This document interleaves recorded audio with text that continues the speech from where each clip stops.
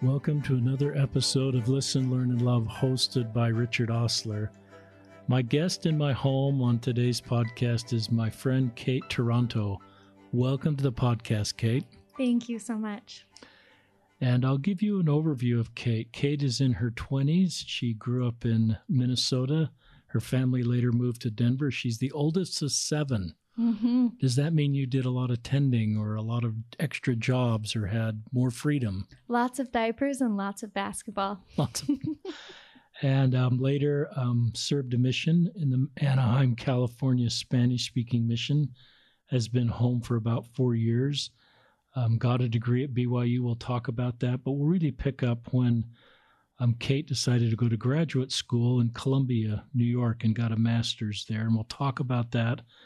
And she ended up doing a dissertation or a thesis. Mm-hmm. Is that thesis? A thesis around LGBTQ, specifically researching LDS LGBTQ people. Mm-hmm. That's right. And we'll talk about why she stepped in that space, and maybe most importantly, the learning she, the learning she gathered and is now sharing. She just defended her thesis, and that was approved. It's been approved. That's a big deal. Nothing can stop me from graduating. And we're recording this podcast in May, but you graduate in late. When do you graduate? May 21st and 22nd. And back in Columbia. Yep, back out east. And tell our listeners what you've been asked to do as part of your graduating class. Well, I'm so excited. I've been asked to represent them at our convocation ceremony. So I get to walk my class in, sit on the stage. My name will be read. It's not a big deal, but it's cool. It's cool. It's just cool. It's just a little cool. It's just cool. And so I think we need to celebrate those moments. Mm-hmm. With some root beer. With some root beer. I'm sure all your classmates will be drinking root beer at Columbia, following your example. Some alcoholic root beer. So Kate's younger brother, Simeon, is someone I've gotten to know because he married a woman in our ward, Amy. Mm-hmm. So I've gotten to know your family a little bit through your brother and now through you, and just know you have come from a wonderful, great family. So let's start at BYU. Tell us your degree. My degree's in business management, organizational behavior, and HR was the emphasis. And if I'd met you at BYU, were you going to graduate school? Oh, that's a great question. I remember my junior year of BYU, I wrote in my journal, I really think I need to go get a PhD in psychology. And my years at BYU were difficult. I was struggling overcoming an eating disorder. It's honest. Had done done some therapy, lots of journaling. And I really started to recognize the power of the brain. And so started reading a lot about it, studying more about it, and felt like eventually I'd move more into the psychology space. Then was accepted to law school, decided not to go to law school, so I could study psychology more seriously. But if you had asked me, I probably wouldn't have told you because it was a little bit of a pipe dream. Wow. So you had a lot of doors open to you. You have this business management undergraduate degree, accepted to law school, and share with our listeners how Columbia got on your radar map. Well, that's kind of a funny story. So I was working at Kodiak Cakes up in Park City. They're a really fun natural foods startup, and I was doing HR for them. And from about the month of January on, I woke up every day with this feeling of I need to go to grad school, and it's got to be now. I need to go to grad school. I need to go to grad school. I need to go to grad school. And it was a little overwhelming because I had a great job. I had just graduated in December, and so there wasn't a lot of lapsed time. And I kind of was like, yeah, probably later. Later's a good time to do grad school. And I was looking at programs. I was talking to a few different schools, a few different recruiters, but nothing was really fitting. I even went and took the GRE. The impression to go to grad school was so strong. I didn't know what school I was going to do. I didn't know what program I was going to do, but I took the GRE and I I wrote in my journal again. I love to journal, so I'm sure I'll reference my journal plenty. It's a great thing. I wrote in my journal one day, grad school, I want to do it, but now's not the right time. And the next morning I woke up and it was like, there's this huge ton of bricks on my chest. And I was like, you need to go and you need to go now. So I knelt down and I said, God, I don't know if this is coming from you or if this is just my complete obsessive desire to learn more and go to grad school. But if it is coming from you, I'm struggling to find the right program, and I'm not really connecting with any of the schools that I'm looking at, and help me to know where I'm supposed to be. Well, 2 nights later, I was doing your classic graduate school Google search, and for the first time, this program at Columbia popped up, and it was the first result. And I remember it was a little irrelevant, so I was like, whoa. But Columbia University psychology kind of caught my eye. I pulled up the program website, read the entire handbook in an hour, called my mom, said, I know where I'm going to grad school. Snapchatted the guy I was dating, said, I'm going to grad school. And it's awesome. And then sure enough later, that was in April, and I had about 2 weeks to apply. I applied. By some miracle, and I'm sure plenty of divine intervention, I was accepted. And a week after I was accepted, I was living in New York, about to start grad school in 2 days. Wow. So it was a fast turnaround. It was a fast turnaround. Wow. Where is Columbia located? New York City, New York. On Manhattan? Yep. And did you live on Manhattan, or did you live off the island? No, I lived in New York City. It was a blast. New York, Columbia's in northern Manhattan. It's a few blocks north of Central Park, and I lived a few blocks north of that in Harlem. You lived in Harlem. Yeah, and there are good stories from that too. And how many years were you there, Kate? Just a year. It's a year program. It was in an accelerated program, so lots of classes both summers. And then for the last year, I've been working on my thesis from here in Utah. Okay, so so we're recording this in May of 2019. Mm-hmm. You started in May of 2017? Yeah, that's right. June of 2017. June of 2017, mm-hmm. Roughly 2 years ago. So a year of accelerated coursework. And then you've been working your thesis with all this research. Mm-hmm. So talk to us about, it's always interesting. This is a podcast about how, active Latter-day Saints that aren't necessarily have any reason to be involved with LGBTQ people, which is kind of my story. Somehow find themselves here. Sometimes just find themselves in the space. And it happened for me as a Singles Word bishop when I just listened to LGBTQ people the first time. And then it shifted for me, because I realized everything I'd picked up from LGBTQ people was from straight people. And that sounds, it just was kind of, one morning I just thought, well, that's not a very good idea. I should let LGBTQ people tell me about LGBTQ people. And then I just learned a lot more. I don't have it all figured out, but certainly I've learned a lot once I started to listen, which is what you've done. So talk about, you're here at Columbia getting a master's, and just tell us the name of your program.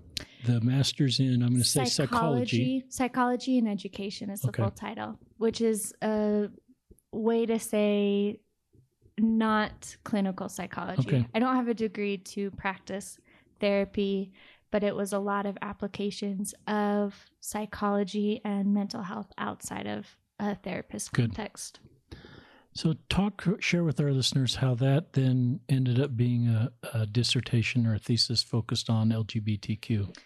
Yeah, well, I'll tell you the full story, although it doesn't reflect totally well on me. But you seem pretty honest, Kate. That's what we love about this podcast is people are pretty honest, and we all need to be real. Yeah, I'll be real. The first part of the story isn't my most shiny moment, but I have felt 3 things strongly in the last 2 years, and one was to go to grad school. And the second impression was to take an LGBTQ issues class, my winter semester. Wow. And Richard, I felt it strongly for weeks. And I'm going to be honest with you. I did not want to do it.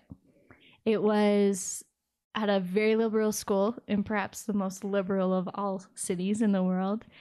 And it was also an online class with very little teacher participation. So it was thousands of dollars to take a class with not a lot of human interaction. And I kept feeling like I should take it and like it was important for me to do. And I just turned on my logic brain and said, I don't want to do this topic, and I definitely don't want to do this topic in the city, so I'm not going to. And I took a health psychology class, which was fine, but nothing special. But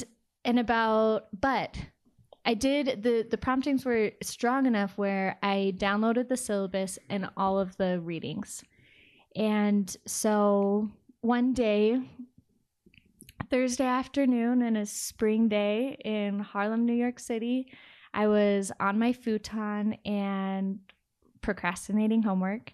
And what's a futon? It's like a couch. Okay. It's kind of like a small bedroom couch. I know I'm probably aging myself. No, there's not a lot of room in these bedrooms. So if it's a small bedroom couch. area. Yeah, that hangs out underneath my bunk bed. Okay. So I thought, oh, I should pull out the syllabus and just, read some of the articles. So I started reading an article, and this one was all about mental health outcomes in the LGBTQ population. And as I was reading it and read how depression was higher and anxiety was higher and suicide rates was higher and drug and alcohol abuse and use were higher and unprotected sex and all that comes with that was higher and social isolation was higher. Just every outcome that we're trying to prevent as psychologists were off the charts. And I sat there and I thought to a classmate my junior year of high school who had committed suicide. He was gay.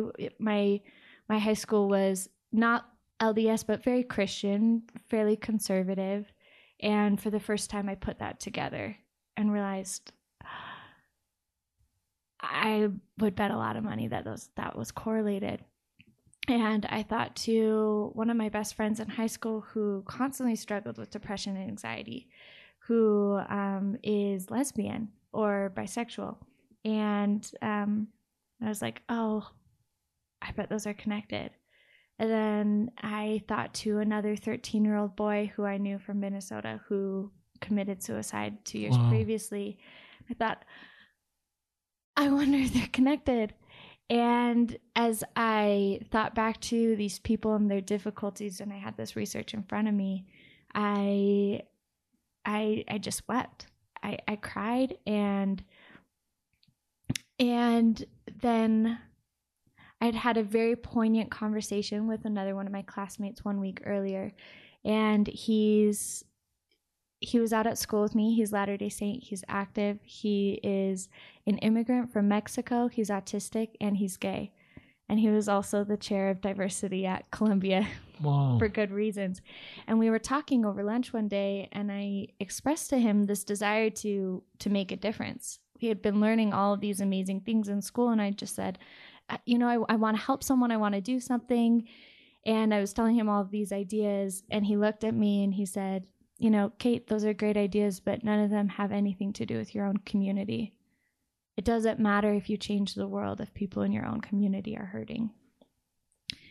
And that struck me, and it struck a chord, and I had been thinking about it almost incessantly since he had told me that. And as I was sitting on this couch reading this article, thinking about these people in my own lives who were so hurt and wondering what I could do to help my own community, all of a sudden it hit, and the third strongest impression I've had over the last 2 years came, and it was, this is what you need to do for your graduate work. And so I went and talked to the director of the program the next day, and I said, I want to design a study around LGBTQ Latter-day Saints.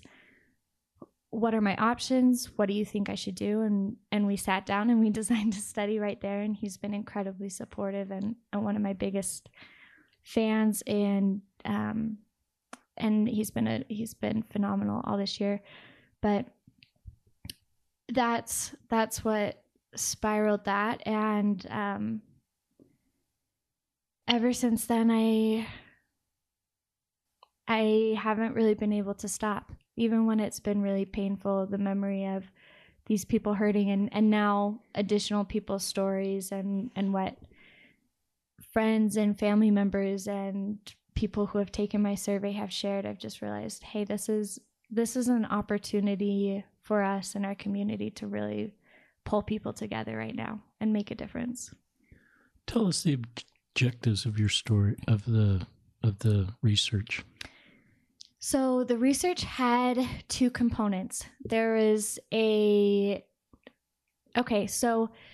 the first component was statistical or quantitative. I wanted to measure something hard. And so what I did was I looked at what coping strategies have a highest correlation with life outcomes. So in other words, when any of us experience stress, we employ different strategies to try and relieve that stress, dissonance. Yes. I like ice cream, Kate. Ice cream, great one. Netflix, also very popular.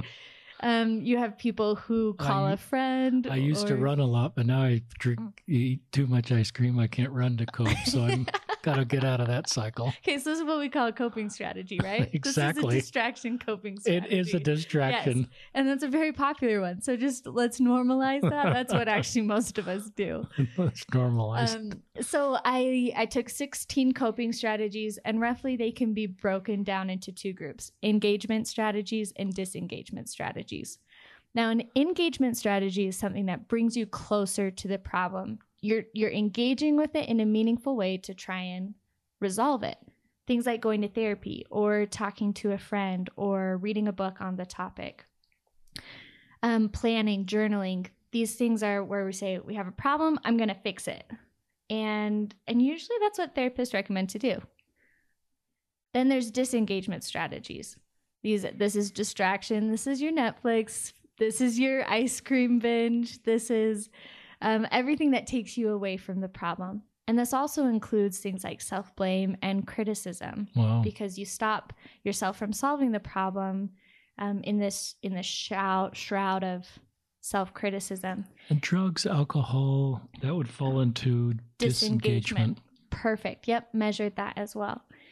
And so I took all these coping strategies and I said, okay, how does this affect life outcomes? Are they correlated at all? Life outcomes, I was measuring things like material comforts, job security, relationships with friends, family members, significant others, and then things like learning and creativity and recreation and hobbies. And so measured all of those things and then looked at statistically, is there any correlation between certain kinds of life outcomes and coping strategies? And there was. And I'll tell you what they were in 1 second. That was the first half of the study. And the findings were not what I expected. In fact, very different than what I expected. The second part of the survey is I asked 5 open-ended questions that were very targeted to Latter-day Saint LGBTQ experience. And you had 450, and about half were active. Yep. LGBTQ in the church, and half had stepped away. Yep. Okay. But all of them were at some point baptized in the church.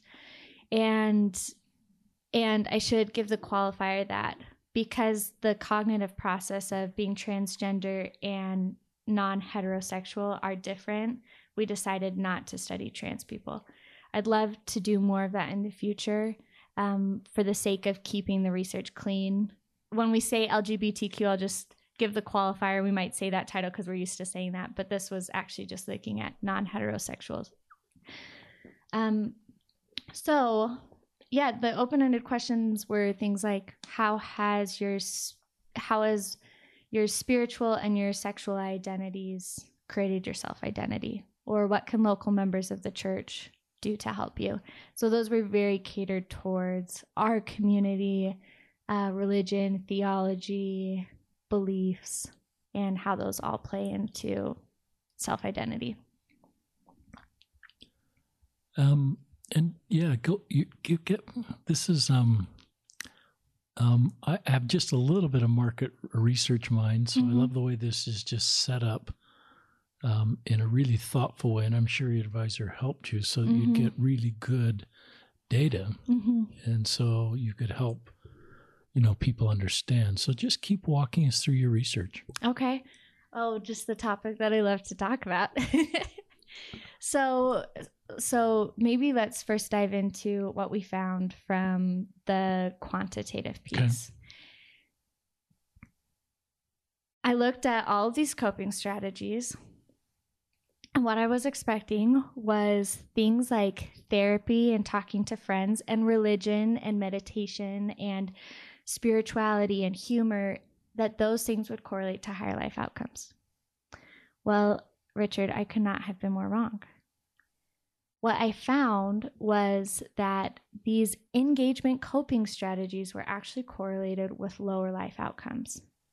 And in fact, not only were they correlated with lower life outcomes, the disengagement coping strategies like self-blame and distraction and behavioral disengagement, again, anything that's taking people away from the problem, usually in unhealthy ways, those were actually correlated, in some cases quite powerfully, with higher life outcomes.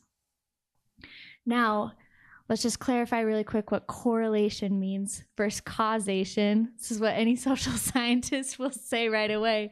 What I'm not saying that is if you're watching Netflix, you're going to have a better life. This study did not. Darn. Yeah, I know. My mom canceled our Netflix accounts as a family. So if there was causation, I'd make a stronger case for her to keep it. But so causation is saying if you do X, you will get Y. Correlation means there's some kind of relationship here. And the higher people were saying, I criticize myself, I distract myself from my problems, I pull away from my problems. The more frequently they did that, the higher life outcomes they also expressed. I sat back. Well, I had help from Dr. Christensen. He's the head of statistics at BYU. He's also my second cousin, which was a fantastic in, and he's a fantastic ally and advocate of the issue as well. So if you're at BYU and you need some help, he's a good person to go chat with. But he was helping me, and he calls me into his office. I come in and he tells me what he's found, that it's these disengagement coping strategies that are correlated with higher life outcomes. And we both sat back in our chairs and we're like, it can't be so. It can't be so. Because we're just so used to saying therapy helps, talking to friends helps, all of these healthy, what we consider healthy coping strategies. This is what's supposed to cause better life outcomes. What is going on? And I thought about it and sat on it for weeks. And one possible explanation, now this is venturing into the world of guessing. I haven't proven this yet, but here's my guess, and this is what I put forth in my thesis, is that because the tension between sexual identity and religious identity in Latter-day Saint LGBTQ people is so strong, the more that they engage with the problems, it actually gets more difficult. And why is that? It's because a lot of the times when we engage with our problems, we think that there's a good solution out. We hope that there's a good solution out. And what I've seen anecdotally in friends and loved ones who really struggle with this, the more that they engage with the topic and the more that they're trying to figure it out, some people do and some people are able to move forward, but a lot of people just get really frustrated. And it's because there's not a really good, clear path. Maybe I'll read to you this quote from one of the people who responded to my survey. And this is what he said about the conflict. He said about his religious and sexual identities, to be quite frank, They're probably the two biggest aspects of my self-identity. That's what makes it so painful when people, well-meaning or otherwise, force these two aspects of my identity into conflict. If I try to repress my sexuality to the point where I can fully fit in among the church, I'll have betrayed an important part of my identity. I'll have betrayed myself. But then, if I leave the church in order to fully explore my sexuality, it will be an equally horrible betrayal. So you can see what kind of a bind I'm in. And I've seen a lot of LGBT Mormons voice similar concerns as well. And that quote absolutely sums up this finding. It's that the conflict between these two identities is so strong and so pressing and so demanding and so critical and so important that I think those who find ways to distract themselves and forget about the problems, those are probably the people who right now are experiencing the best outcomes, or at least I think that's probably why we found that finding. Did you find any difference on this issue between those that were not active in the church and those that were a crosstab, so to speak? No, I looked at that, and there wasn't anything really significant there. We cross-tabbed for gender and different types of sexuality as well. Nothing significant. What we did do was we pulled out religion specifically and asked the data, is the level of religiosity in the individual, does that affect life outcome as well?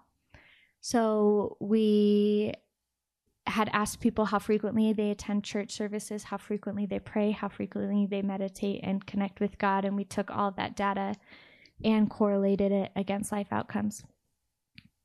And I was really interested to see what the finding was, because my liberal academic world says, oh, religion's a bust, the faster you leave it, the better. And my conservative Latter-day Saint BYU world would say the opposite. Stay close to religion and you'll be happy. Wanted to see what the data said. And the data told me nothing other than it's a wash. Religion had absolutely no effect on life outcomes. So we'll have to do more research before any kind of social scientist academic finding can be stated clearly on that. But it was interesting to note that neither for worse or for better, religion came in the study, and I think it probably has more to do with the individual's perspective and thought process around religion more than religion itself. That's really interesting. I'm thinking of some of the vocabulary that LGBTQ people or their parents have taught me that you're familiar with. One father described his gay son, as in a double bind. Mm-hmm. And I think your research illustrates that he's gay, mm-hmm. and he believes in the church, and it's very difficult to reconcile that. Yeah. And the dad talked about his son stepping away from the church and sort of resolved, but the dad made space in the family, so there's no double bind in this family, in the sense the son could be with the same-sex partner. That's outside the doctrine of our church. Mm-hmm. But not outside the doctrine of keeping the family together. So I love the way the parents kind of took away the double bind and said, you belong in the family with your partner. Yeah, it's outside the doctrine that we believe and teach, but our doctrine is to keep you a member of the family and your partner. Mm-hmm. And I love the way they, without some of the research and just good personal revelation, intuition, said this is what we're going to do as a family. And I would think then his outcome is better. Yeah, I would think so too. I thought a lot about that too. I recently finished Elder Christofferson's brother's book, which I loved. And he quoted, well, first of all, he talks a lot about that, how his parents also took away the double bind. And even when Tom was married to his partner and they were living in San Francisco, I think at the time, when they came to stay with his parents. And technically, I don't think they were married because maybe not married, but but it's the together. same thing. Yeah. They're just, I think it was pre same-sex marriage being legal.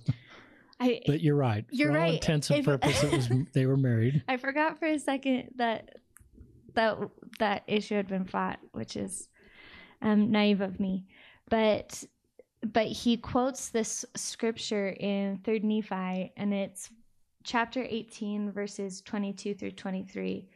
And this is Christ speaking, and he says, "And behold, ye shall meet together oft, and ye shall not forbid any man from coming unto you, but suffer that they may come unto you. Pray for them, and do not cast them out. And if it so be that they come unto you oft, ye shall pray for them unto the Father in my name." And that scripture has... That's 3rd Nephi 18, 22 through 23. And I think this applies in our families as well as in the church, where Christ is saying, hey, if people are coming, let them come, right? And if they're coming, the instruction he's giving to us is don't cast them out and pray for them. And if they're coming frequently, pray for them in my name. And that's been I think a powerful scripture as I've shaped my own thoughts around how I want to deal with the issue, or how I want to be known for speaking about this issue. Let's let people come, and let's pray for them and do everything we can to help them out. And in other words, it's just a paradox. That's another word that this is probably a synonym to double bind. Mm-hmm.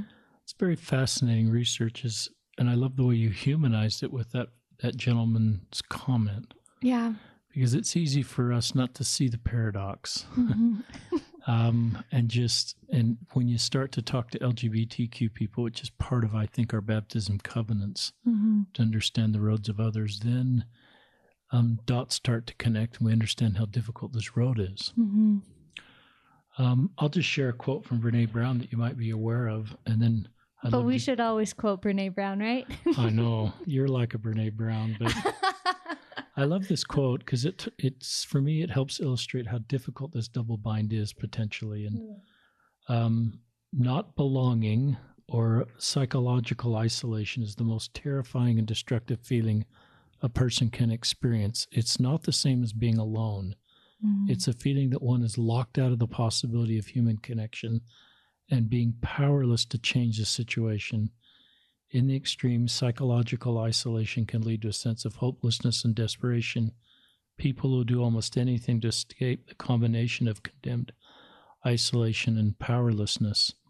And then she shifts a little bit and kind of instructs us what we should do. And you could probably comment on this. Embracing, valuing, empathizing, including people communicates that they belong with us. Mm-hmm. So that's been a helpful thought for me. Keep sharing more of your research and other thoughts. Well, let's piggyback off of that. I asked these 450 individuals what local members of the church and local leadership could do to them. I intentionally said local because I wanted to know, hey, what can we do in our relationships that are right in front of us?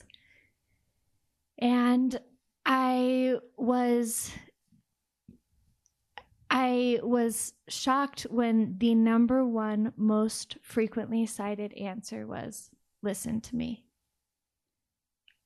Listen to me was answered almost 3 times higher than any other answer. And this is almost 300 people answered this particular question.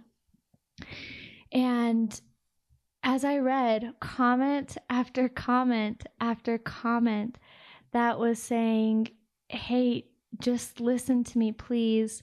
That's all I really want. I really had this light bulb moment of what is it that connects us to each other? What is it that is most healing in our relationships? It's when we give the gift of listening to each other. And I'm not talking the superficial, like we're having a dinner conversation, but I'm kind of looking at my phone type listening here. No, I'm talking like feet on the ground. I'm looking at you. I'm invested, and I am actively trying to understand what you have to say. And like Brene Brown always says, I'm finding ways to say me too. That part of you that feels like you're not worthy of love, that part of you that's scared that you'll never have an eternal marriage, that part of you that is scared that if anyone finds out your secret, you'll be betrayed, you'll be cast out, people will see you differently. Oh man, I've got lots of those things in me too. And they're different. They're different. But as someone who graduated from BYU and now has a graduate degree and not married, oh yeah, there's some days where I'm like, yeah, I wonder if that's ever going to hit me too. Like, I wonder. And as someone who has had her own mental health story and her own struggles and her own faith crises and her own tears of and saying, God, are you there? God, are you listening? God, what are the answers to this question? God, why aren't you responding? Hello, is our connection down? Is our connection down? I repeat, is our connection down? Yeah, there are parts of me that can empathize with all of these pieces and these people's stories. Now, that's different. I don't want to say that I've experienced the same thing as them, because that would be disingenuous to the hurt and the conflict that they feel as well. But maybe if I can share another quote, because they say it better than I do all of the time. In response to that question, what can local members and local leaders do? One of my favorite responses said, listen and love. The bishops I have felt most comfortable with have always been good listeners and very vocal about their love for me.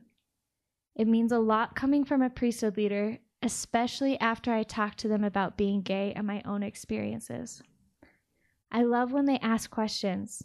I know most leaders don't know much about gay experiences, and that's okay. It just feels painful when no effort is made to bridge that understanding gap and learn more about me. And then, as someone else said, more succinctly, listen, ask questions, don't try and fix things, but just be there for me. You know, I'm really struck by that because we all can do that, Kate. Mm-hmm. I don't need a graduate degree to listen. All of us can do that. Mm-hmm. And I think there's great research that talks about the healing power of listening. I think it takes discipline. Mm-hmm. I know when I'm actively listening, I'm thinking about what they're saying. Mm-hmm. I'm thinking of follow-up questions. I'm not trying to pivot. As if they came out as gay, that then I would pivot to all the gay people I know and would turn that into my story. But I would keep it focused on the person that I'm visiting with. And sometimes, even to show I'm listening in my YSA interviews, I would take notes. Mm. And it helped me to stay engaged with the conversation. But often I had impressions that I had that I would come back to after I'd listened for a while, and I wanted to. But it helped me kind of mechanically make sure I was engaged in the conversation and thinking of follow-up questions and just impressions in a pastoral situation that I felt were coming from God that I wanted to circle back to. Mm. But I just love that. Sometimes I'm not a very good listener. Sometimes I felt like God would really help me. I'm going back to YSA days. Just some YSAs I felt like I needed to listen for 3 or 4 interviews before I really understood the road they were on. Mm-hmm. And I felt like I shouldn't prescribe or suggest or recommend or counsel until I really understood sort of the road they were on or the bottom of the iceberg or the core issues. And sometimes I deal with distraction behavior, if that's the right vocabulary term, that would be sin-related. And I felt after a period of time I should put that on the shelf and try to figure out the bigger story here. Right. Word of wisdom stuff, pornography stuff, which stuff that we needed to talk about often was not really what was going on. It's not actually what's going on. Absolutely. And if we just stopped there, I didn't think I fully could help them. Mm-hmm. It took a lot of time to kind of get to that space, and I wish I had better training from clinical people to give me some better skills there. So listening, I love that. I'm going to read an LDS woman who died by suicide. She's gay. And I found this on a Facebook post maybe a year, 6 months before she died by suicide. And I love this. I know it's important. It's Berta Marquez, if anybody you know Berta. I know it's important to try to protect our hearts, to explain the suffering of others, to keep our own hearts from hurting or being confronted with dissidence. I do this sometimes, I think, but please, if you can, try not to explain away our suffering in order to feel emotionally or spiritually comforted and comfortable. We are taught to have a ready answer in all things. If you can, mourn with us, for we are mourning. I know that to many of you we're the unwashed, the Samaritan, we are the other, but we are not. We are you. We are yours. If you can, walk with us, talk with us, hear our stories. The gift of listening is the balm of Gilead. So I guess get tender-hearted that we lost her, but she kind of gave us the formula, the recipe She did. to how we can help. And you've experienced the dissidence of stepping in this space. We want to keep everything nice and tidy, and that's maybe what kept you from not taking that class. Because I think it's uncomfortable. It's uncomfortable. If I could avoid it. So I'm going to send it back to you for more thoughts or insights. Oh, it's just,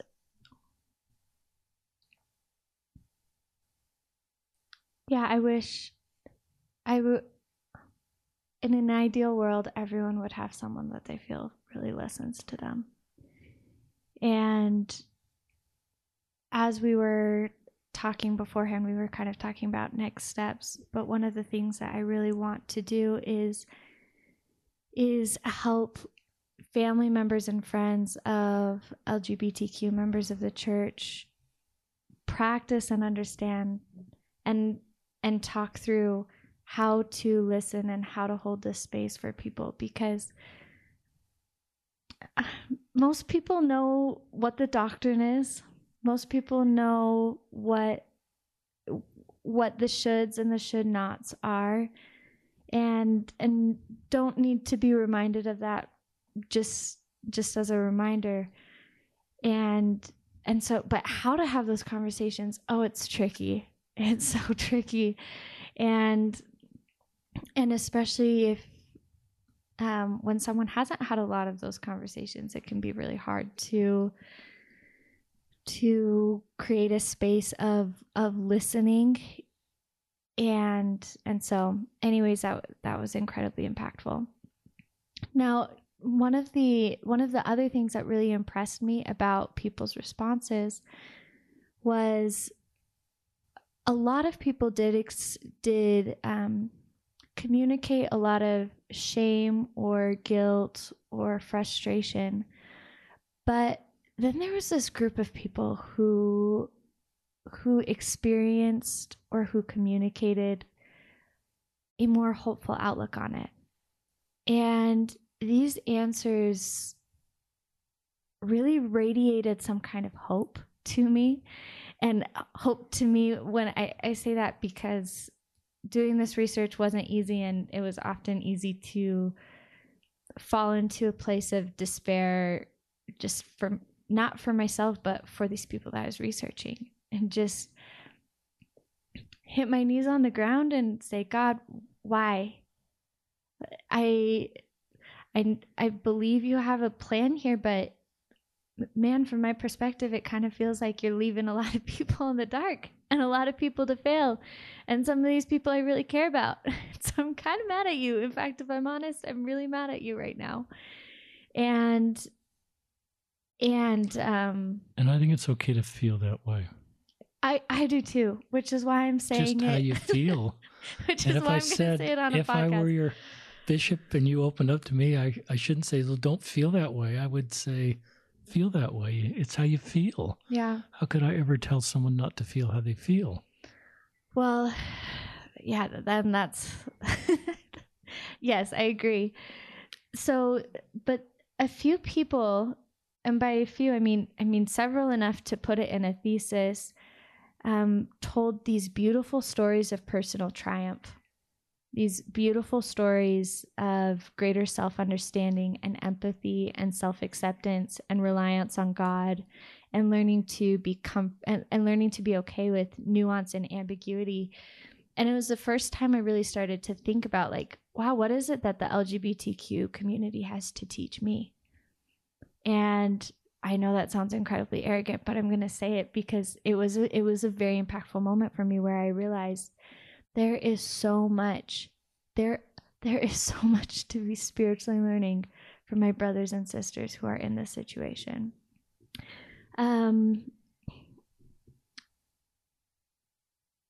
So someone said, both components, both religion and sexuality, have had a large impact on my self-identity. I have a testimony of the church, and I have had some incredible experiences as a member of the church. There's a lot of good there. My sexuality seems to have thrown a wrench into what I see as God's plan for me, and it has caused significant anxiety and depression. But that being said, I have grown a monumental amount by examining my life, my religion, and my sexuality.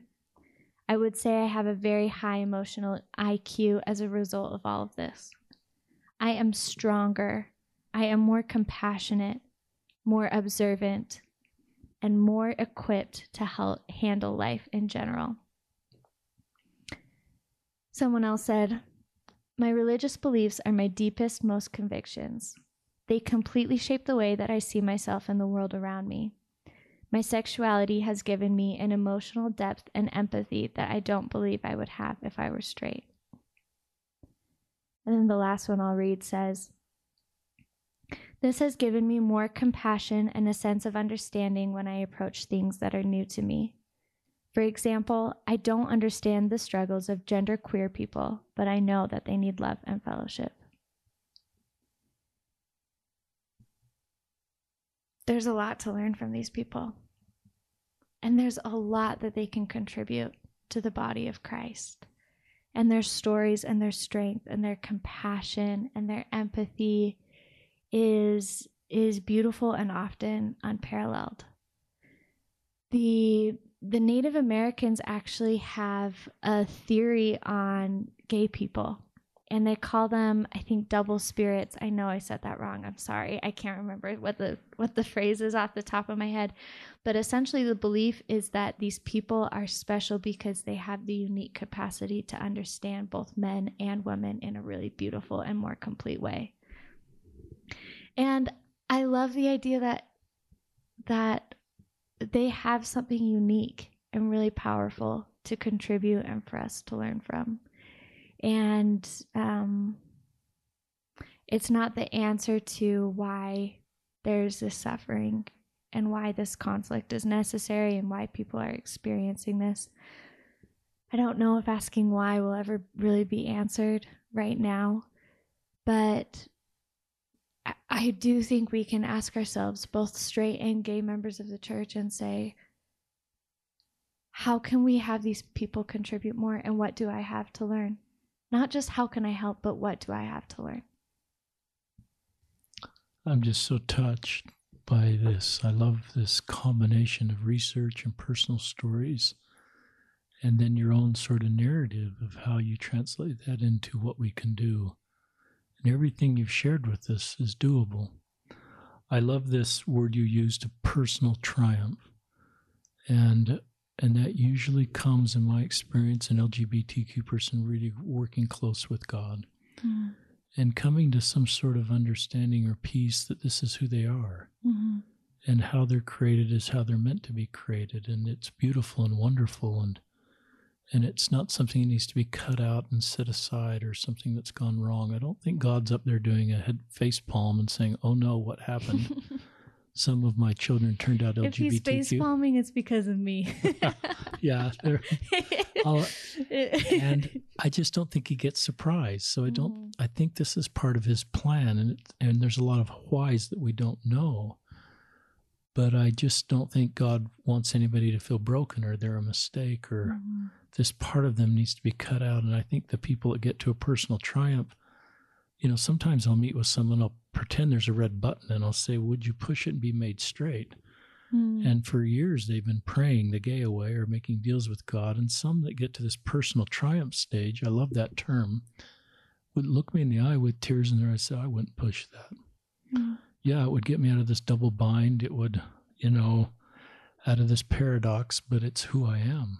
And my life mission's not possible without how I'm created. I'm meant to be created the way I am. And then to your second point, and they humbly wouldn't say this, but they know that they are teaching me how to be a better disciple of Christ. And our church can't become the body of Christ, I think it needs to be, without our LGBTQ members. And I think we both understand why many leave.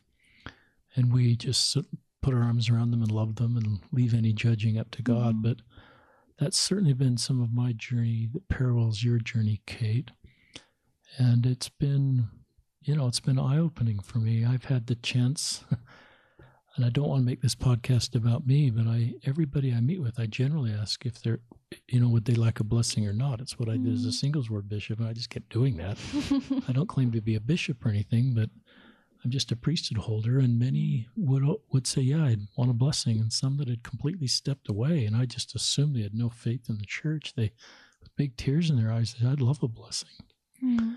And some of those blessings for me have been, because it's the time when it's a sacred privilege that I feel like it's not me speaking, but I'm speaking from Heavenly Father and Heavenly Parents as they give instruction to one of their sons or daughters. And that's been part of my opening experience, is kind of be immediate between that communication and feel God's love for his LGBTQ children and rejoices when they get to the stage of personal triumph. I've never had an impression with the priesthood I hold to change someone's gender identity or sexual orientation. Not even close. Even though probably some wish, especially our younger members that recognize they're in this space and don't want to be in it and would push that button. If you're one of those out there that would love to push the button, I think that's okay, because you're on a really tough road. But you may get to the point where this personal triumph stage where you wouldn't push the button. And that's a really good stage to get in. And often that is deep, spiritual work directly with Heavenly Father. And using the atonement of Christ to help heal your pain and take your pain. More thoughts from you, Kate? Well, let's talk about what you just shared. One of the questions I asked was, what doctrine has been helpful and what doctrine has been hurtful, and tell me why. And what I found was the atonement of Jesus Christ was mentioned shockingly few times. Out of hundreds of people, maybe 2 or 3 times. And it made me wonder why. It made me wonder why, because we go to church on Sunday and we talk about how the atonement of Jesus Christ can heal and help, but it's not part of the narrative here. And so as I've thought more about that, I've wondered, many of us no longer advocate for praying the gay away. We've moved to a different point. But in the absence of believing that the gay can be prayed away, do we believe that God can help? And when I say we, I've mostly asked myself time after time after time, do I believe that God can help? And what does that look like? And this has been a very poignant and personal question for me, because as I shared before, my whole journey with psychology started with an eating disorder. And Richard, I cannot tell you how many hundreds of times I prayed to have that dang eating disorder taken away.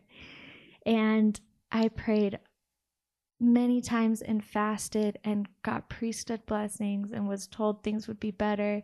And then I would wake up and still be very much broken. and luckily, the last 2.5 years have been a miraculous stage of recovery and health and strength.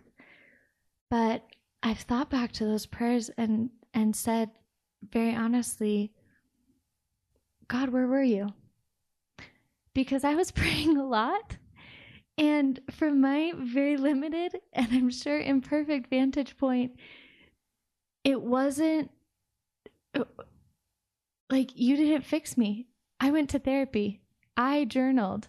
I talked to people. I read books. This was me. This was me who fixed me.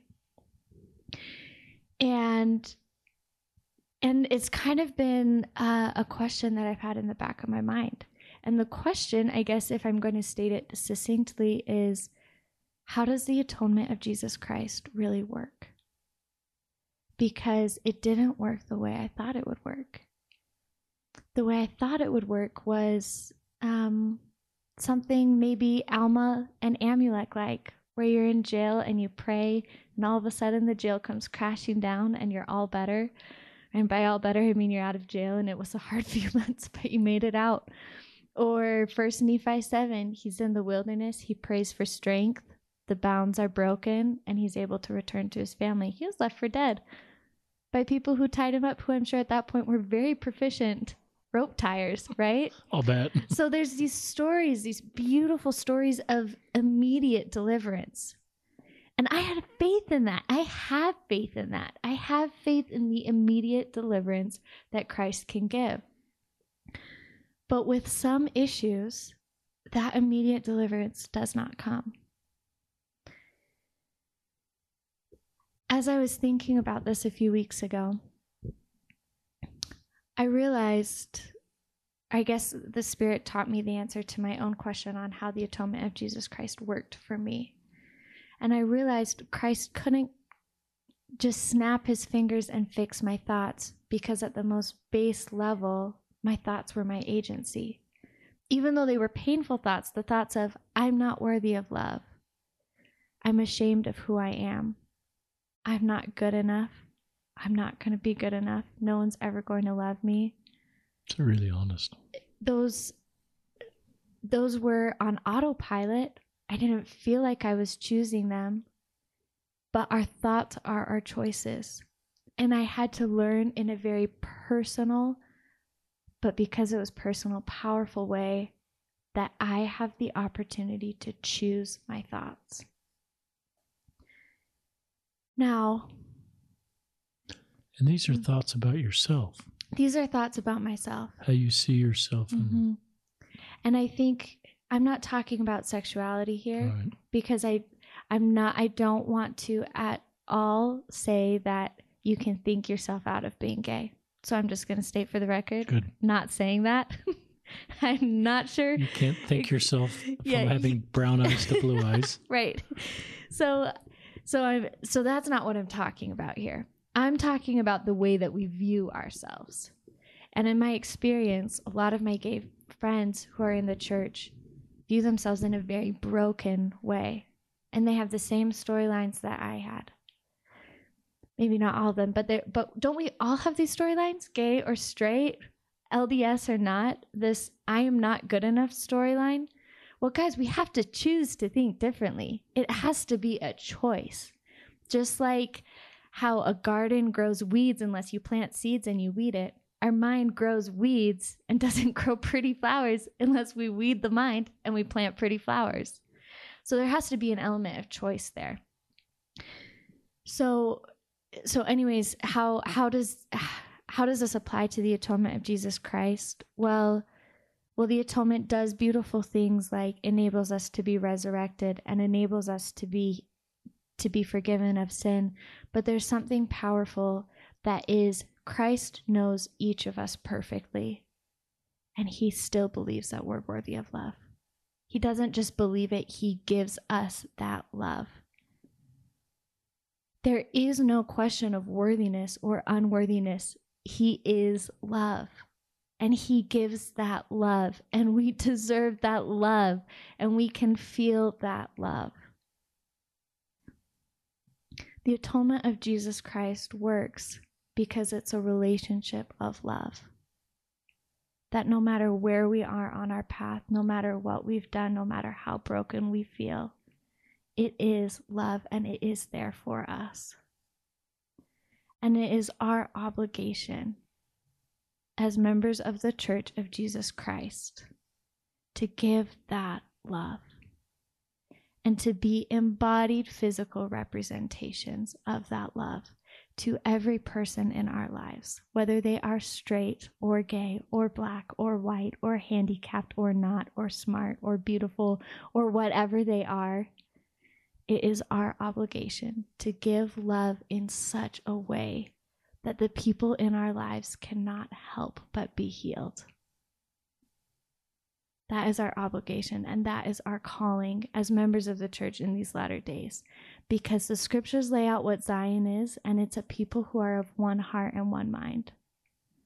And if we are to create that Zion, we have to learn to love.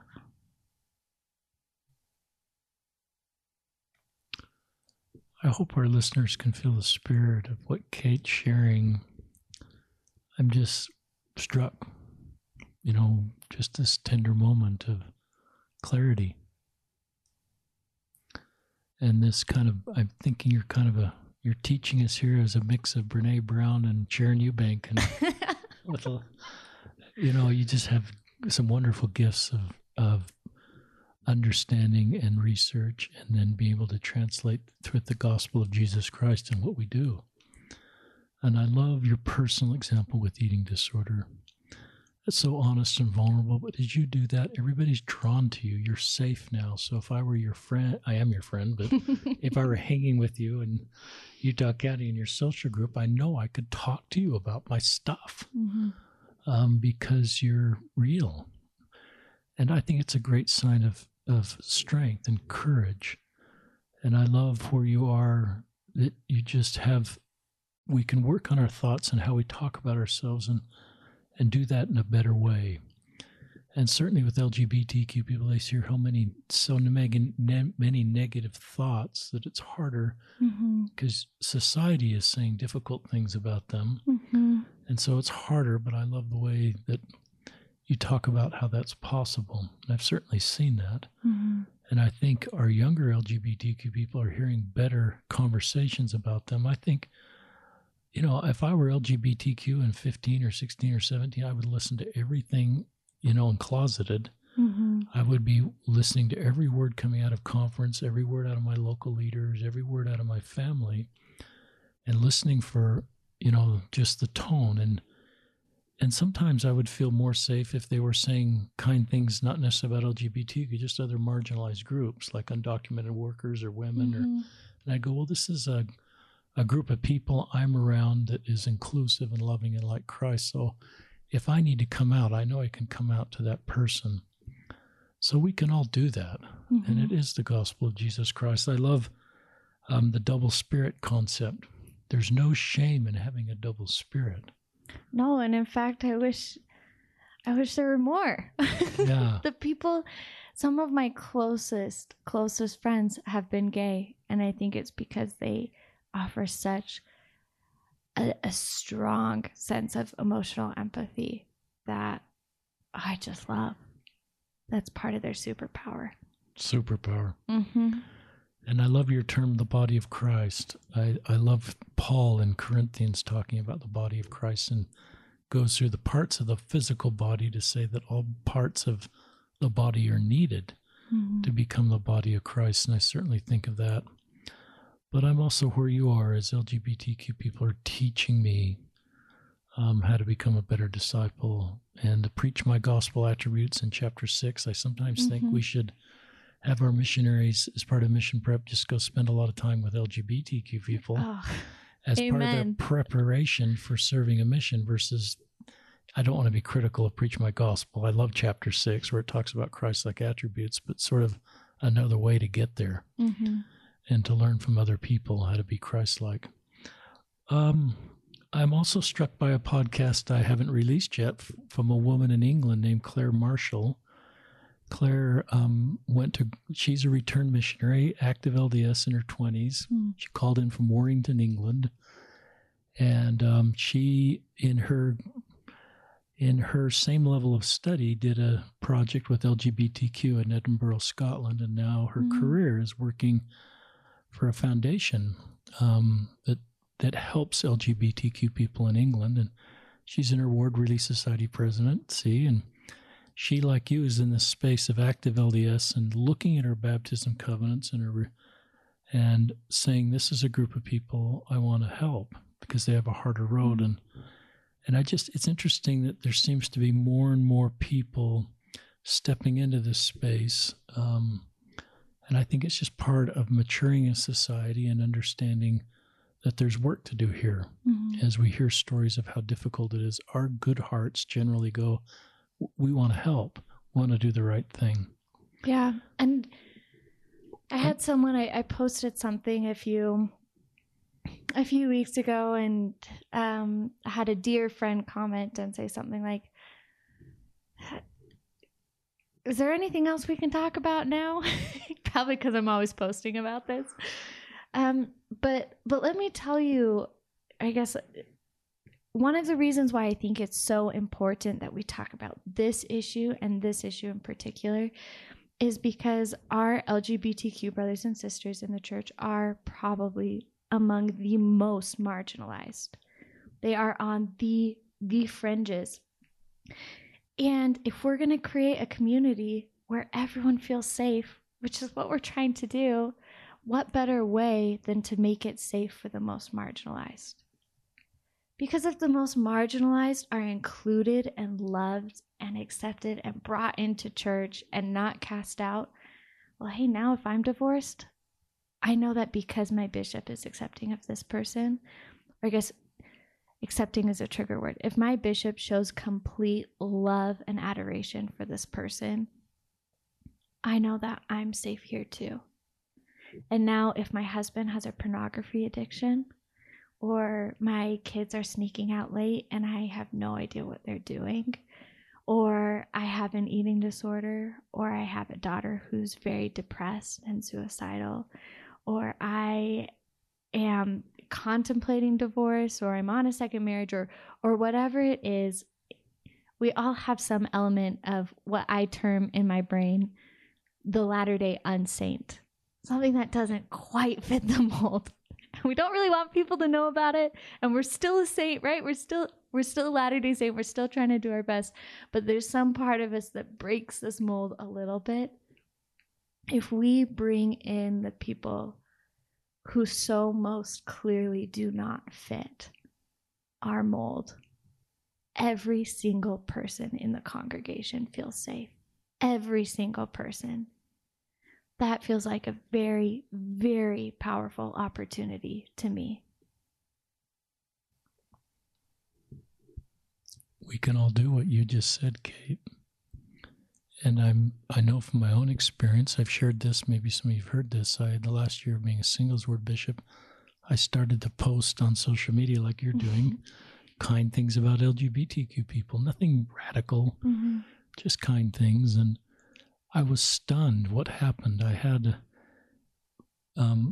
members of my ward that were completely inactive, that had never interacted with me except we were Facebook friends, say, can I talk to you? And they weren't gay. They just knew they could talk to me. And I had straight kids. I call them kids, sorry, you 20-year-olds. Those of you that are 18 to 31, I still call you kids. And I had active straight members of the ward that said, okay, I can talk to this guy. I'm not gay, but I have stuff that I've never talked to anybody about. And so what you're saying, I saw in real life. And I thought, wouldn't I want to communicate that sort of environment to my children, to people I have priesthood responsibilities? One thing we did as parents, in just a small example, I remember talking to our first and second graders and saying, you're going to hear words at school that you don't know if they're a good word or a bad word, and you will never get in trouble if you tell me that word. I will tell you without making you feel bad. Shame wasn't in my vocabulary back then. And it created space, a little bit of space there, at least on that topic. And so our kids would come home and say really, the bad words, and we wouldn't react. And can we get a few examples of those? I love that, Kate. That is funny. And we would learn not to react, and it created a way that they could so that's just a parenting example. We want to create safety. There's I'm just struck. Talk about your future in this space. So this chapter is ending. You've defended your dissertation. You're going to graduate in May of 2019. And what are your thoughts about your role in this space going forward? Well, first, if I can make two tangential, very brief comments. Good. This is why we have podcasts. It's very loosely structured. My first tangential conversation is I am not naive enough to know that I have at some point said many things that were offensive to someone. It is impossible to speak about this topic without being a little cringy. I've at least found for me, and that reflects that I have more to learn. So my first tangential comment is just an apology to anyone I have unknowingly offended. I'm sorry, and I hope you forgive me because it was not intentional. It's very kind of you. I'm not, I'm tone deaf sometimes too. I haven't picked up anything, but I think we both recognize that, we may miss. So that's very thoughtful. Well, my tangential comment number 2 is if you are listening to this and you don't know who to talk to and you need someone to talk to, please come talk to me. Cool. My name's Anne Catherine on Facebook. I go by Kate. It's a very long story. My parents named me very ambitiously, but my name is Anne Catherine and then in parentheses, Kate Toronto. And you can reach out to me or DM me on Instagram, kate.toronto. And if you need someone to talk to, absolutely feel free to reach out because sometimes you just need a listening ear. Sometimes it's nice if it's a listening ear that doesn't know you, and sometimes it is if you do know that. Regardless of your position, I'm here to chat. What I'm doing moving forward, I have 2 ideas on my brain. My first idea is I would like to do more in-depth research on gay members of the church who are staying. That's not to say if you leave, that's not a valid path. That's absolutely valid. But what I'm really very curious on right now is for people who are staying and for people who are staying and have healthy outcomes and who are feeling connected and loved, what are you doing? I want to know what you're thinking. I want to know how you're behaving. I want to know how you're acting. I want to know about your social circles, about your hobbies. I want to know about the life that you're creating and how you're creating meaning. I don't think anything is on accident, and creating happy lives is not an accident. And I want to define so clearly what people are doing and how they're thinking that for individuals who do want to stay in the church, that we have more clearly defined resources and action plans and step forwards. That's step number 1.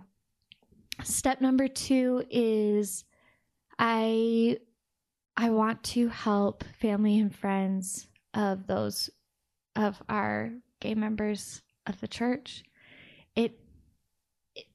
It's hard to be gay, and it's also hard to have a husband who's gay or a son who's gay or a daughter who's gay or transgender or whatever it is. That can also be a really difficult experience. And as you and I have both experienced, bring up a lot of questions and soul searching. And I think that there's more resources that we can also give to family and friends who want to help but feel a little stuck. Ideally, I'd love for us to create maybe a self-assigned ministering system where every LGBTQ member of the church has a circle of 4 or 5 people around them that are highly trained on how to have these conversations and how to support and how to love and how to help. And I want to be a part of creating those resources. I have a full-time job that doesn't have anything to do with LGBTQ things. Same here. It's kind of I know. But I know, as I've seen God strengthen me throughout this first year writing the thesis and working full-time and going through many things in my own personal life, I think that I'll do my best and continue to create programs and research and do everything that I can. So if either of those projects that I just mentioned sound of interest to you, or you'd like to help, or you're a parent or a family or a friend who would want to be part of a demo group where we're talking about how to better support our loved ones, also please reach out to me. I'm definitely looking for people to partner and collaborate with. I love this blog that blog's the right term, 6 LGBTQ best practices for Latter-day Saints. And I'll probably link that in the Facebook post we do, but I love the way you've now are writing about this. And I love that you want to stay in this space and kind of bring this multiple skill perspective to it, your own personal journey with eating disorder and just knowing a harder road, and then your research and your firsthand experience, and your age is just awesome because you're young and you've got your whole life ahead of you, to be aware of this space and be able to provide care. And I love this idea of self-assigned ministering circle. I'm thinking of some of the BYU LGBTQ people I know, and they do have a circle, some of them, that is very, very helpful to them. Not all, but, there's a few wonderful stories I'm hearing like you are. And so I think we're doing better, but I think everybody needs that. We can't go through this alone. No, and every straight True. person also needs a circle of 4 or 5 self-assigned ministers, I was at a Come Follow Me group on Sunday. Every Sunday I have about 20 or 30 people over at my house who are in my ward, and we all do the Come Follow Me. And you're in a singles ward in Utah County. Yeah, so it's a fun way for us to go through it together and create a family unit. We were talking about the story of the prodigal son. And one of the suggestions from the pamphlet, I think, or from the booklet last week, was to look at stories from different characters' perspectives. So I started thinking about the prodigal son and what he would want from his brother before he came home, if it was the year 2019. And if I was the prodigal son, let's call him Matt.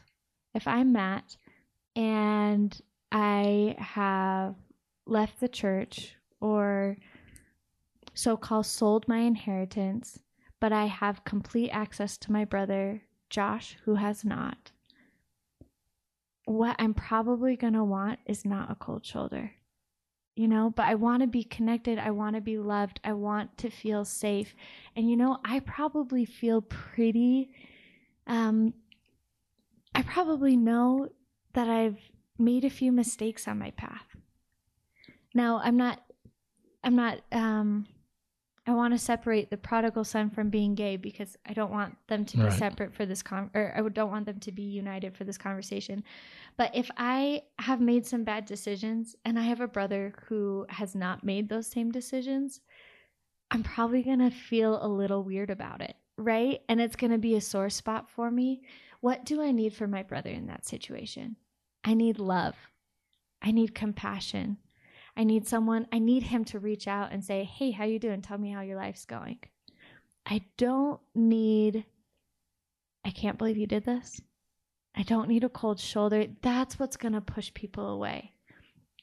And I think what this comes down to is bringing this back into the LGBTQ space. We don't ever want to extend love with the intent that people return. But we do need to make sure that the way that we act is never a barrier from them returning. Can you just say that again? I don't know. I'm not quite sure what I said. Let me see. While we never want to extend love with the intent that someone returns, we need to always act in a way that our behavior is not the barrier from them returning. It's really good. I'm not sure it was word for word the same. I'm not sure it might have been better the first time. But it was the same concept. That's really powerful. Mm-hmm. That's a Brene Brown-like quote that just came. You need to write that down. And if you're on Twitter, tweet that out. Or put it part of some of you. Any final thoughts as we wrap up, Kate? Final thoughts. One of the final thoughts is that We all have a different perspective. We all have a slightly different list of priorities and a way of seeing the world. Agreement can never be a prerequisite for love. Ever.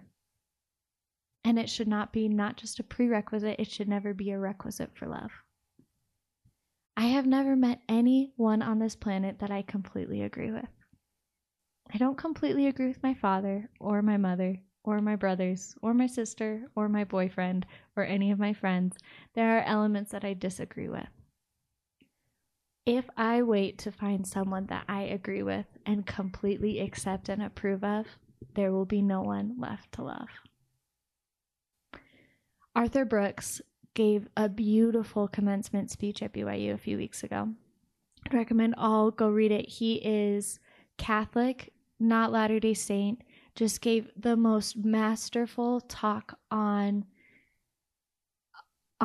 creating environments of love and unity in this very politically charged world that we live in.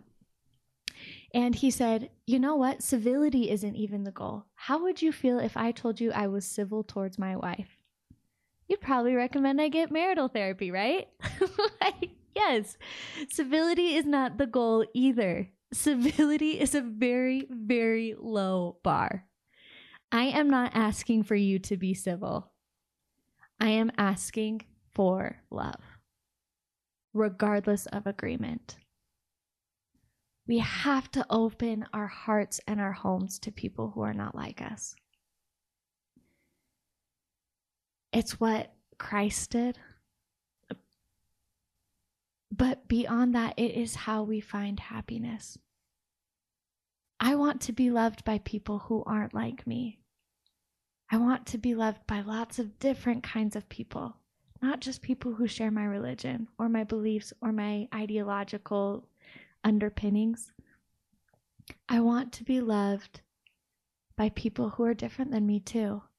And people who are different than me and who know my story and who aren't members of the church and who see the world very differently than I do, those people and those friends who extend unconditional love to me, those are the relationships that are most healing. So, yeah, my final thought is agreement is not a prerequisite for love. I love that, Kate. I'm just moved on with this podcast. I even thought about back to loving our own selves. We don't need to agree with every part of ourselves or parts of us that aren't perfect or parts of us that we wish were different. Personality trait, body type. And maybe that's part of loving ourselves, is just what you taught about others, which is so important and part of then helping us have better thoughts about ourselves. And that's a very important place to start, is learning to love ourselves more perfectly, because the amount of love that I can extend is never greater than the amount of love I give to myself. The more accepting and understanding and patient I am with myself, the more I can be that way with the people that I love, with the man that I'm dating, with whatever significant relationships are in my life. But that love can't and doesn't extend past what I've been able to give to myself. And I think that's really also where the atonement comes in. As we feel that love from Christ towards us, we can in turn give that love to others. Will you tell our listeners one more time your Instagram and your Facebook? Yes, my Instagram is Kate, Kate .Toronto, just like the city, Toronto. That is my last name, not my city of origin. And my Facebook is Anne, Anne, Catherine, Katherine, Anne Catherine, and then in parentheses, Kate Toronto. That's great.